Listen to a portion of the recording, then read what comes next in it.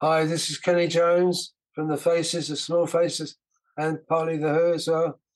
And you're listening to Follow Your Dream podcast by Robert Miller.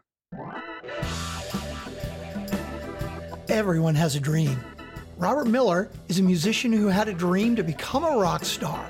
He followed his dream and he succeeded. If you're ready to pursue and succeed at your dream, then listen up and get inspired and motivated to take action today. Welcome to the Follow Your Dream podcast. But I still couldn't see if you're waiting for me. Hi, everybody, and welcome to another episode of the Follow Your Dream podcast with listeners in 200 countries. I'm Robert Miller, your host. My guest today is Roger Earl, founding member and drummer of Foghat, the English rock band. Foghat was formed in 1971 when Roger and his bandmate left Savoy Brown to start a band of their own. Foghat has earned 8 gold records, 1 platinum record, and 1 double platinum record. How about that? Their music has been featured in the video game Guitar Hero 3 and in the movie Dazed and Confused. And they're still out there doing it, as they have a new album out right now called Sonic Mojo, their 17th studio album, and they're touring behind it. And in the middle of this episode, as I do with all my musical guests, Roger and I are going to do a song fest where we're going to play a little bit of a handful of their best works. We'll talk about them. You'll get the backstories, and nobody else does this in podcasts. And you also know that in every episode, I like to feature a song of mine underneath the introduction and at the end, and I always try to make it relevant somehow to my guest. And in this instance, I have chosen the song Waiting for Me from Bobby M. and the Paisley Parade. It's an album that I put out last year. Why? Well, Foghat is known for playing boogie music, and Waiting for Me has got that 60s boogie thing going. So I thought that it fit. So Roger Earl, welcome to the Follow Your Dream podcast, baby. Nice to be here. Roger, you've been doing it for so long. Okay, I read something in your bio that I have to ask you about. I like to pick out little things in bios that nobody else thinks about, okay? And what I picked out was that, did you actually audition for Jimi Hendrix? Yeah, I did. I probably came in 5th or 6th. But to be fair, I think Jimi picked the right one. He really did pick the right drummer. Actually, the story behind that was when I was about 17 or 18, Chas Chandler was putting a band together. I lived in southwest London, Hounslow, Twickenham, that area. And I got the job playing in this band. We didn't actually go out and play anywhere. We played together for a couple of months. I guess Chas Chandler got busy. I was a commercial artist up in London. That was my day job. And he called me up at work one day and said, look, hi, Rog, there's this guy coming over from the States. You may have heard of him. Everybody was talking about Jimi Hendrix at the time. All the guitar players in London, Jeff Beck, Pete Townsend, Eric Clapton, they're all going on about him. He said, would you like to come and audition? I said, yeah. I mean, I was actually in a band, but it had actually slowed down a bit. It was a 3-piece, myself, Dave Hutchins, the bass player, and Ray Dorset, who eventually became the lead singer with Mungo Jerry, with my brother. Anyway, I did the audition. I went to a club just off of Piccadilly Circus called Birdland, I think. And it was raining as usual. We were lining up outside. It was about midday, 1 o'clock. And Jimi Hendrix walks up to me and starts telling me about some songs he'd written the night before. Anyway, they opened the door. We go down. 3 or 4 drummers or so played before me. Then it was my turn. And Jimi started playing. I had no idea what to do. It was like he was just playing, that beautiful stuff. And, he had a Marshall stack. And then, as I recall, he started playing the slow blues. And I sort of went, I could do that. That one you got. Yeah, and then he did like a Chuck Berry kind of, it might have been Johnny B. Goodeyes, actually. And then he did, I think it was a Bob Dylan song. He was very generous with his time. I probably got about half an hour, 40 minutes. But I was 18 at the time, 19 maybe. He was fantastic. And obviously I didn't get the job, but I did get a chance to sit in with him in a couple of places. When I came to the States in 69 with Savoy Brown, I sat in a club in Manhattan. I think it was Steve Paul's scene. And then out in LA somewhere, there was a jam going on. And I think Eric Burden was actually singing at the time. And a bunch of people were moving in and out of the stage. And I got to play a song with him there. He was absolutely an incredible musician. He changed the whole world, the way the world looks and views guitar players. The interesting thing that I got from listening to Jimi Hendrix, or I think it's been talked about, he's based nearly all his songs were based in an R&B kind of riff, an attitude.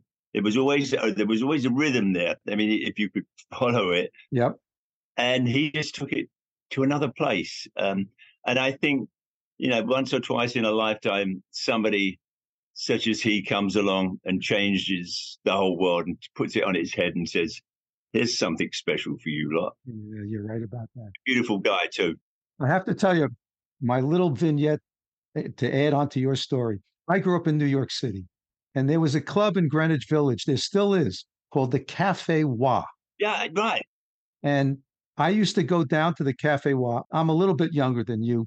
And I remember distinctly seeing a singer with a backing band, and they had this left-handed guitarist. That's what I remembered.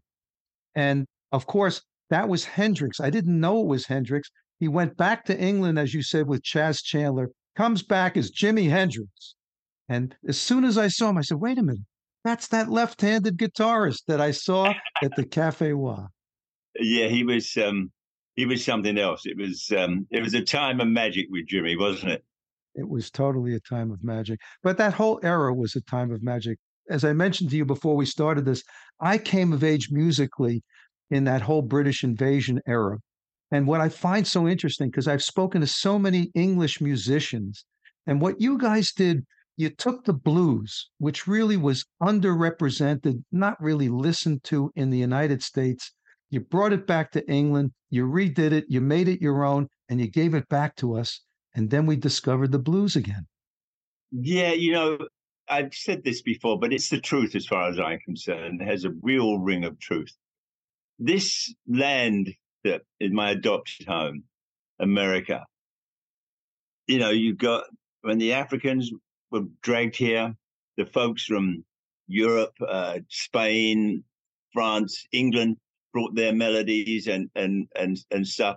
And we had this wonderful amalgamation of music and taste. I mean, without the blues started it, then we got jazz, bebop, rock and roll, country, hillbilly music, and of course, gospel music. Yep.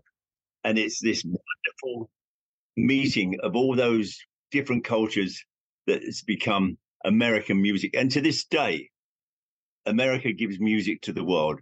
And I think out of everything that this land is and has given to the world, that is something truly special and unique. There's no other land in the world that has that.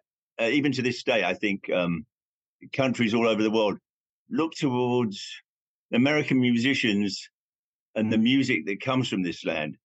You're right. The English sort of grabbed hold of it. Well, we speak a similar language. Similar. I remember growing up. I mean, the first music I listened, actually my parents, there was always music in our household. My parents, big band music, Les Paul and Mary Ford, that was a biggie in my house. Mum and Dad loved that.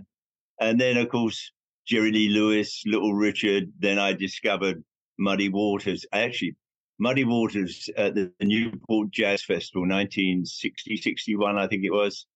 That was the record that changed my life. I sat down and listened to that, and I said, Francis Clay was the drummer. I could never quite play like that, but I played along to that record. I had two 6-inch speakers either side of my head in my Dad's woodworking shed that was soundproof. And that's how I learned to play. And of course, without Chuck Berry, we'd all be out of work, certainly me and the Stones. You bet. Let me ask you this. I mean, all the English guys have said to me that the goal, the shining place on the hill was to get to America. Did you feel the same way? Oh, yeah. Yeah, I felt like I'd come home. There's a quick story. When I was 7 or 8 years old, I told my older brother, Colin, he was 4 years older than me. I said, I'm going to run away to America. I'm going to stow away on a ship. And when I was about 8, one day, I packed a bag and I said, I'm going to stow away. And he went, that was just stupid. But eventually, I got to stow away on a jet airliner plane with Savoy Brown. First time I came here was 1969. And it was a magical time. And I remember we had a first couple of shows were a little strange for us because in England we have a term that's called taking coals to Newcastle. Right. Because that's where they dig it up. So it was kind of like that coming here as a Savoy Brown blues band. But one of the first shows I remember playing in Boston, Savoy Brown is opening up. The Jay Giles band is on next. Wow. And then headlining the show was Buddy Guy. Now, we sat and listened to the Jay Giles band and went, well, we got a long way to go. Then Buddy Guy comes on and turns his magic on. And actually, I've met Buddy a number of times since then. Beautiful man, a most incredible guitar player and performer.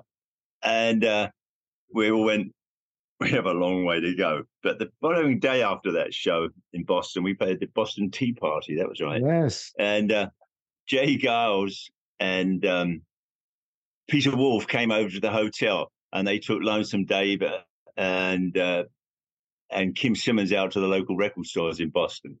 Eventually, later on, we did a bunch of shows with the Jay Giles band, but they were really cool, great band, and that was my introduction to America. We did a few more gigs, but by the time we got to Detroit, we'd gained some of our confidence back. And I remember playing in Detroit.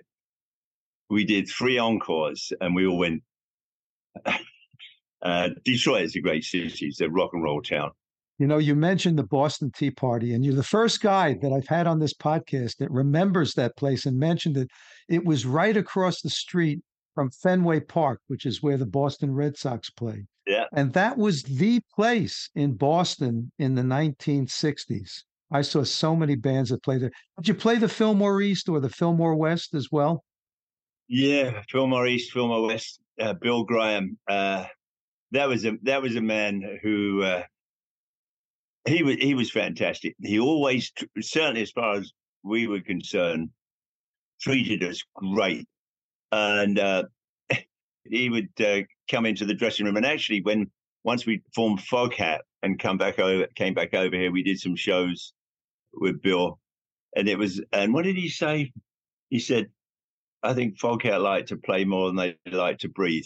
But Bill Graham was a fantastic promoter, and a great promoter as well. He was very fair with his bands. We got paid. He treated us like little princes, like the food, and took care of us. And like you guys, he'd come in and say, hello, you need anything? You guys okay? Everything's good. So, Bill Graham was a rare man amongst promoters. And he was somebody else. That's nice to hear. The other thing about Bill Graham that I've mentioned before that I always loved, he put together shows that were not these homogenous shows where everybody played the same kind of thing. I mean, the first time I ever went to the Fillmore, he had Miles Davis opening for The Who. Can you imagine that? But it was a fantastic idea. Yeah, it was. Voices of Harlem, Savoy Brown and somebody else. He was fantastic like that. And I think the real beauty of that, he opened up people's ears. Yes. And eyes to all the music out there. He was a musical impresario in the finest sense of the word. He brought people together. He brought music together. Great American. You're absolutely right, because look, a Miles Davis audience probably doesn't know anything back then about the Who and vice versa, but they each got to experience an incredible band with a different genre. And it's like 1+1 = 3. But they don't do that anymore, do they? No, and you're right. They try and put bands together that people are able to like associate with it, I guess. I love playing like this past summer we played with ZZ Top, a bunch of bands from like our era, and it's always fun. ZZ Top's one of my favorite bands. Yeah, they try to put like bands together, but I don't know that that's such a bad thing, because if you put not Miles Davis, but somebody, nobody similar to Miles Davis, Roger. He was another one that was on his own. But in different kinds of bands together, it happens, like jazz festivals like in New Orleans, you'll hear a bunch of different bands. But no, Bill Graham maybe it was also the time, like in the 60s and early 70s, that was a time for change, and maybe people were ready to listen to different music. I think people were hungry, actually. I think you're right about that. All right, you've been doing this thing with Foghat forever, okay? I mean, from the early 70s. Good for you. In fact, I love that little quote of yours, I'll rock until I drop, okay? What's it like to be doing this so many years later from when you started? It's like, careful what you wish for. I was a commercial artist. I left school when I was 15 years old. My older brother was also a commercial artist. So I had an idea what I wanted to do. I could earn a living. I was good at art and artwork. And, drums and cymbals are expensive. They don't just happen by magic. So I had to have a day job. I actually worked after school like 3 nights a week. And Saturday mornings I would work in a bakery. And then in the afternoon I would have my drum lessons. But it's... I'm one of those most fortunate of people in this world that has earned a living doing something I love. I mean, the current lineup of the band, like Brian Bassett, has been with us 27 years. He's also a lead and slide guitar player. He's also our engineer and producer. Scott Holt, who joined us 2 years ago, but he's been playing with the band and recording with us since 2014. Writing songs, playing guitar, singing on some stuff. And Rodney O'Quinn is our bass player. We stole him from the Pat Travers band. This incarnation of the band is probably it's one where I'm actually, I think, I write a lot more. I'm playing as well as I ever did because I'm inspired by the players and the musicians. And I think, if you listen to like the new album, it's a bunch of songs. We're playing classic blues songs. We're writing different kind of stuff, blues and jazz, rock and roll. It's also, when we did the last album, we had about 10 songs that we didn't put on the record. So we were being very prolific in my old age. Good for you. That's what you want to hear. Hi, everybody. This is Robert Miller, your host. I've just released a new EP called The Singles Project that features 5 of my new songs. I'm pleased to say that the recording has gotten wonderful reviews. It's been called amazing, magical, fabulously enticing, a home run, and a sonic tour de force. How about that? The songs speak to the ups and downs of life, from the blissful, joyous Saturday morning to the darker commentary of Like Never Before and The Ship. Several reviewers said the songs show me exposed and vulnerable. And you know what? They're probably right. See for yourself. The songs can be streamed on Spotify and all the other streaming services. And you can check out all of my music at the Project Grand Slam website. The links are all in the show notes. As always, I want to thank you for listening to this podcast and to my music, and keep on rocking.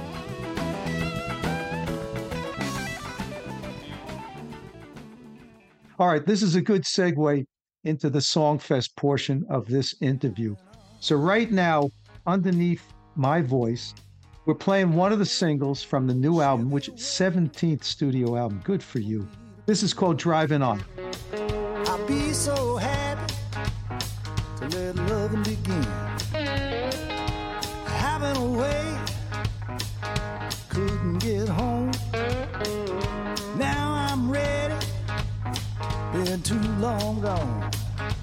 And I'm driving on, and I gotta be strong, and it won't be long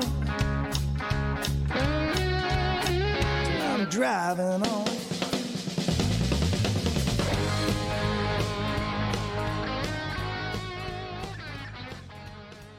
Tell us about this one. This was co-written by Kim Simmonds, the guitar player with Savoy Brown, the leader of Savoy Brown, who gave me my first real job when I was like 19 or 20, I think. Kim and I remained friends after we left Savoy Brown, and we reconnected around 76. About 10 years ago, our manager got Savoy Brown into the same agency as we're with, Paradise Artists. And so we started doing a lot of dates together. I would get up and sit in with Savoy Brown. Kim would come and sit in with Foghat. And Kim played on our previous studio album, Under the Influence. He played on like 4 songs. And after we finished up in Nashville mixing it and doing the overdubs with Kim. And he said to me afterwards, he said, "Hey, Roger, I'd really like to write some songs for Foghat." I said, "That will be great, but you have to play on them." And he said, "I would love that." Unfortunately, though, Kim became ill. Well, we had the COVID night where that slowed everybody down. But Kim also became ill. About 3 years ago, he sent me 4 songs. It was like him singing and him playing. I think it was just like to a click track, but it was the start of something. And when it came time for us to start recording here, Kim was ill and he couldn't really play very well. But I think we did a good job on the songs. And this is like Driving On. It's about a song, you're on the road and you want to get home because you want to see your loved one. And it's actually, when we started fleshing it out and how to play it, myself and Scott Holt, it was like a light bulb going off. We said, let's channel Slim Harpo. So that's sort of where it comes. Others will say it's ZZ Top, and that's fine as well. I don't mind being associated with ZZ Top whatsoever. But it's, it's like that jazz blues kind of clickety-clack, clickety-clack. It's basically a jazz riff, but I'm playing on the rim of the snare drum. I like that. Clickety-clack, clickety-clack. Yeah. You find when you guys are out there playing and touring that the audience is receptive to the new stuff, or do they just want to hear the big hits? Well, I think they want to hit. Sometimes we'll start playing and somebody will shout out "Slow Ride." It's like, now come on. It's like, well, I won't make sort of connotations to having sex or, like it being over a little too quick. But that's sort of what it is. Playing Slow Ride straight away. No, you can't do that. That comes at the end of the show. In fact, normally we do about an hour and 15 minutes. That's what most promoters ask us to do. But at the point now, we're up to about an hour and 45 minutes. We've added 3 songs from the new album. And to answer your question, the fans have been terrific, actually. We've actually filmed for promos those 3 songs from us playing live. So, yeah, it's working. It's working real well. I think, we have an idea what our fans like, and also basically it's what we like. Musicians are inherently selfish. We play what we like. There you go. And what we love. Well, listen, you got to play some of the hits because they demand it. And you know what? I am going to play now Slow Ride because, that's one of the songs you guys are known for.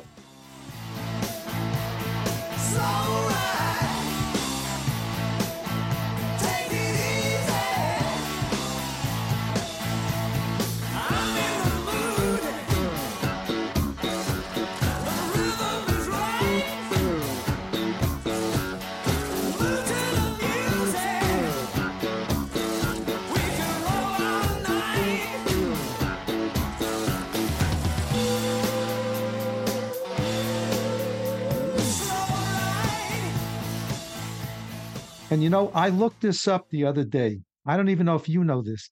Do you know how many YouTube views you've got for that song? Millions. You're not going to believe this. 43 million. Wow. I mean, you're almost in Taylor Swift territory. Okay.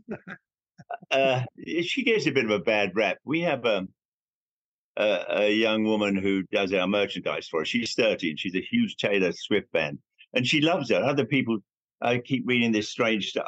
I'm not familiar with any of her music, but when somebody becomes a giant, music is always changing. Every generation should have their music.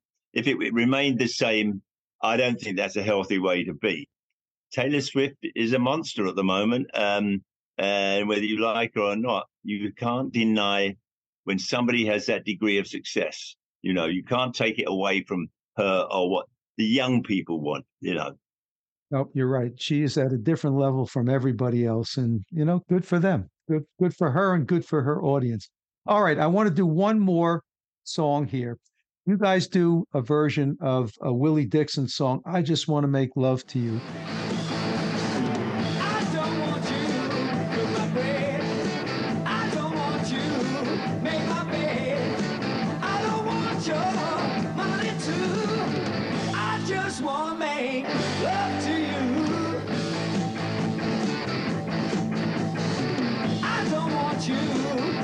Slave.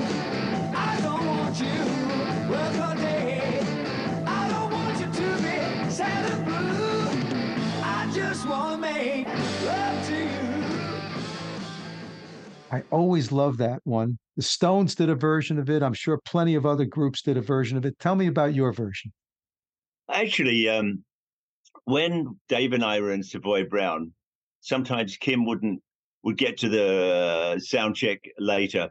Myself and Dave would play that version. The guitar riff and that is kind of like a bluesy. It's almost like a John Lee Hooker riff, but played by Dave and or Rob Price. But we would jam with that kind of feel to it, and that sort of thing. So that's where it came from. So when Rob Price actually joined Foghat, and he was an incredible lead and slide guitar player. And he brought some magic to the band. And also, I think the first album we did with Dave Edmunds producing it, I know in my heart that our record wouldn't have been anywhere near as successful as it was without Dave Edmunds sprinkling his magic dust all over us. Well, listen, it's been quite a ride for you. It's not a slow ride. This is a long ride, okay? That's what I like about it. We have been speaking here to Roger Earl of Foghat, before that Savoy Brown. It's been such a pleasure to speak to you, and I really want to thank you so much for being on this podcast. Robert, it's been a pleasure talking to you. It's been a lot of fun, and we'll get together and meet one of these days, yeah? I think that would be fantastic. And now we're going to listen to that song of mine that started off the episode. It's my song called Waiting for Me. I want to thank you all for listening, and we will see you in the next episode. Thanks for listening to the Follow Your Dream podcast. Make sure to subscribe, rate, and review the podcast so you don't miss another inspiring episode. You can connect with Robert at followyourdreampodcast.com. And you can hear more from his band at projectgrandslam.com and at thepgsstore.com. But I still couldn't see if you're waiting for me, waiting for me.